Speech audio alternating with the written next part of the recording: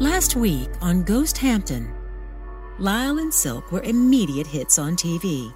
The team must now return to Old Vic. It's padlocked, so they opt for the ancient barn next door. Camera set up before a huge spiderweb a large rabbit possum threatens.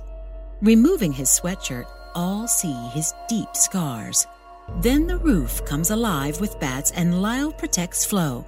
The two flee to an old man's bar.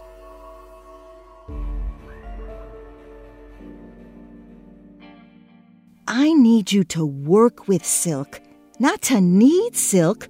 You're twice her age, for God's sake. Lyle frowns at that, then frowns at his empty glass, then beckons to Gertie. She approaches. You think I have a thing for her? More than a thing, Lyle. Any TV viewer could see your middle-aged puppy dog expression when you spoke to, even just looked at Silk. It was sad, and beneath you, I think. Gertie, I'll have another. I told ya, that was last call. Do you even know who I am? Yeah, the town drunk. That's $20. Flo produces a 20 from her purse, but Lyle takes offense. Now hold on, Gertie. It's not that late. It's a weeknight, and you don't make the rules here. Well, I want to talk to management. Lyle pushes his own 20 across the bar. Come on, Gertie. For old time's sake.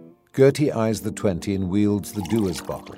Talk to management all you want. And there is no old time's sake. Gertie retreats with both 20s. Lyle drinks his replenished scotch like he achieved something. Flo watches Gertie. She's on the phone. Let him talk. Are you ready to talk about the seriousness of the experiences you've been having? What they mean? Lyle's noncommittal shrug irritates Flo. He sips more scotch. And the big secret thing that you're hiding. How long can you keep that hidden? Lyle, exhausted now and full of scotch, is getting woozy. Yeah. What secret you want to talk about? Talk about my wives on air? You know more than half of married couples get divorced. Is that newsworthy? Talk about Jewel? I don't have a thing for a dead 12-year-old. Talk about Matteo Sherry? A weird priest from Malta with issues? Talk about Silk? Look at her. Who wouldn't have a thing for her?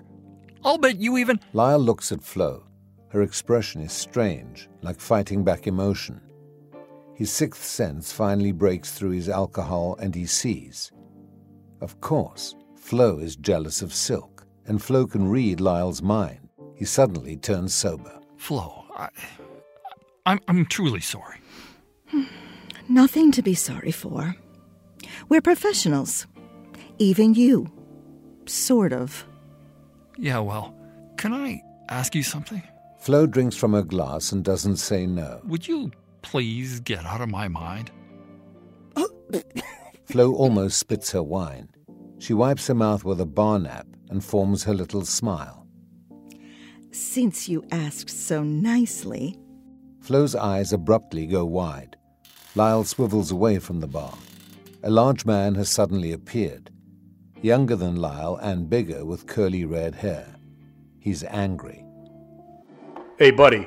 Closing time. Understand? Lyle and Flo are out on the sidewalk late at night in Bridgehampton. They hear the door lock from inside. Flo looks up at the bar's Neon Hardy's sign. The S is sputtering. Didn't see that coming. I thought you saw everything coming. I was distracted. How far away from here do you live? Couple of blocks. I can walk it. I'll walk with you and help you fend off the campers. And you can explain what just happened and the more important issues we need to discuss as well. They walk towards Lyle's house. Lyle is unsettled about going to his home in the wee hours with this woman, especially knowing now that Flo is infatuated with him, despite or because of everything. Despite his obvious interest in young women, his drinking, and the disrepute everyone in town holds him in. No accounting for taste, he figures. Lyle describes to Flo his attempt to buy Hardy's bar years ago when it was facing foreclosure, and he got locked in a legal battle with the Hardy family. Lyle didn't have to pay legal fees. The Hardys did. They won their case and wound up keeping the bar, but under a mountain of debt. Old man Hardy tried raising the price of beer. It didn't help much. Then he died. So sad. That angry man was the son? Yep. He's still pissed, I guess. You should learn how to use your sixth sense. Now tell me about what you experienced in that barn. Flying bats, a possum, a spider. We all did. You saw something truly horrifying in there. It made your eyes roll back in your head. Veins were popping out of your neck. She makes Lyle stop, takes a tissue from her purse, crumples it and raises it to Lyle's ear. He jerks away. Hold still. Her tissue goes in his ear about an inch. It comes out red. Shit! What happened? You tell me, Lyle. Okay. There was a big knife, like a kitchen knife, an old one, held in a small hand, a young hand. There was a woman screaming somewhere. The scream seemed to multiply. I saw the knife slash through the air. Next I saw it, the long blade was dripping with blood, gushing from a wound. And then? Then Chad took my sweatshirt off. Well, something terrible happened in that barn. I think it's in some way connected to your friend, Jewel, and experiencing it yourself was very traumatic for you. I'm not the traumatic type. Have you seen your chest recently? That old thing? Let's walk. I'm running out of gas. Lyle gets them walking towards his house. Flo decides to lighten things up. So, this is the Hamptons. Got any celebrity neighbors? None that you'd know. There's such a thing as a celebrity unknown to the public? Out here there are. But no Alec Baldwin? Nope. Paul Simon? Alan Alda? Sorry. Can't help you. They walk on until they're close to Lyle's house. Flo eyes the Bridgehampton Cemetery just across the street. You live across the street from a cemetery? Well, seemed like a good idea at the time. House was affordable. They get closer to the cemetery and Flo stops again, looking at it with interest. A dog somewhere lets out a long howl. Your first wife is here. Belinda. I sense a tombstone. Belinda's. Do you visit her? I wouldn't know what to say. Say you're sorry? Lyle's house is just a few doors down. They head for it. Now it's Lyle who stops abruptly. Something's wrong. The campers have all packed up and moved, leaving only trash behind. There are cop cars on the street, and one unmarked car parked facing his house. It's running, headlights trained on the front door, illuminating an eerie scene. Lyle and Flo gasp. Lyle's entire property has been toilet papered. Good God, Lyle! How do you deal with this? Call ServPro? White toilet tissue dangles from every branch of the old tree in front, over every bush and plant. Rolls have been chucked up onto the porch roof. Lit by the headlights, it all makes a ghostly, diaphanous mass pulsing in the October night breeze. The unmarked car now throws into reverse, orients itself at Lyle, and skids to the curb where he and Flo stand. Oh, God, no. Who is this? The driver's door swings open and a woman stalks around the front end. Charcoal grey pantsuit, white blouse, sensible shoes, straight blonde hair pulled back in a no-nonsense way. Ignoring Flo, she gets right in Lyle's face. Flo stands back and observes. Dad, really? Georgie, it's all right. It's so not fucking all right, Dad. Did I not explain to you what your escapades are putting me through? I did rescind my motion to save the house. Because the judge said it was your only recourse. Then you went and made an utter fool of yourself with that Elvira woman on national television. Georgie! You're degrading the family name, Dad. And I get demeaning sexual harassment at work. And today, Chief Quealy threatened to take me off my first case until things die down. Know what that means? I do. A quid pro quo. You control your father, the harassment ends, and you can keep risking your life for the department. Such a deal. Dad, you have to stop your crazy ghost shit. It's gotta end. Swear to me you'll stop. On your honor. Lyle glances behind Georgie at the department's Crown Victoria.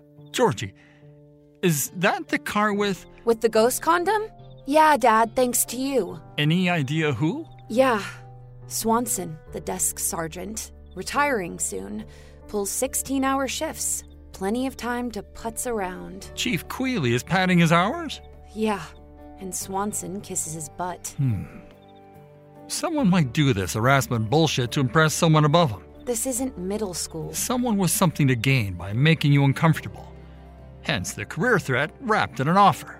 A light bulb goes off in Lyle's exhausted head. Georgie, mind looking up official records for Old Vic for me? Ownership, deed, etc.? I do mind. That'll only encourage you to keep up the ghost bullshit. No, I'm out. Truly. On my honor. Now, I'm just curious. Oh, just curious, huh? Well, I could take a look. Soon as you cease and desist your ghost extravaganza. And your embarrassing TV appearances. Quid pro quo, huh? Georgie gets back in her car and Lyle follows, leaning in her window. He spots the stupid ghost condom on the floor, a shriveled insult now, and is overcome with emotion for her. He brought all this on his daughter. And that's because of you. Fighting back tears, Lyle clumsily reaches in the window and gives Georgie a hug. Please remember to be careful out there. Remember, Dad, quid pro quo. And lay off the alcohol, too. You smell like a distillery. She throws the car in gear and directs her words at Flo. Be careful with him. Georgie pulls away from the curb, and Lyle is visibly upset. Flo watches the car go, then approaches Lyle, her eyes wide. Lyle, your daughter. She was what you've been hiding. Hiding? Now I know. You're terrified something's going to happen to your daughter. Police work. You're pretty good at this, huh? There's something about your wife's grave and your fears for Georgie's well-being. Flo, it's too late to get into this stuff now. I'm dead on my feet. Then tomorrow, definitely. I'm supposed to end it all with Silk. You heard my agreement with Georgie. That Elvira woman? No, Lyle. Georgie is the new information. She changes everything. Puts you in a new, humanizing light. I must tell Silk. I have no choice. It's my job. Lyle's gaze is drawn up to his porch. His never-renovated ranch house has a classic front porch with a lantern that's always lit and a glider-style settee. Sheaves of toilet tissue dangle from above like kudzu, waving sickeningly in the breeze, even from the porch roof. The porch, Lyle's stomach turns. Behind the railing there's a body lying on the porch, army boots facing out, one foot still jittering. Dead.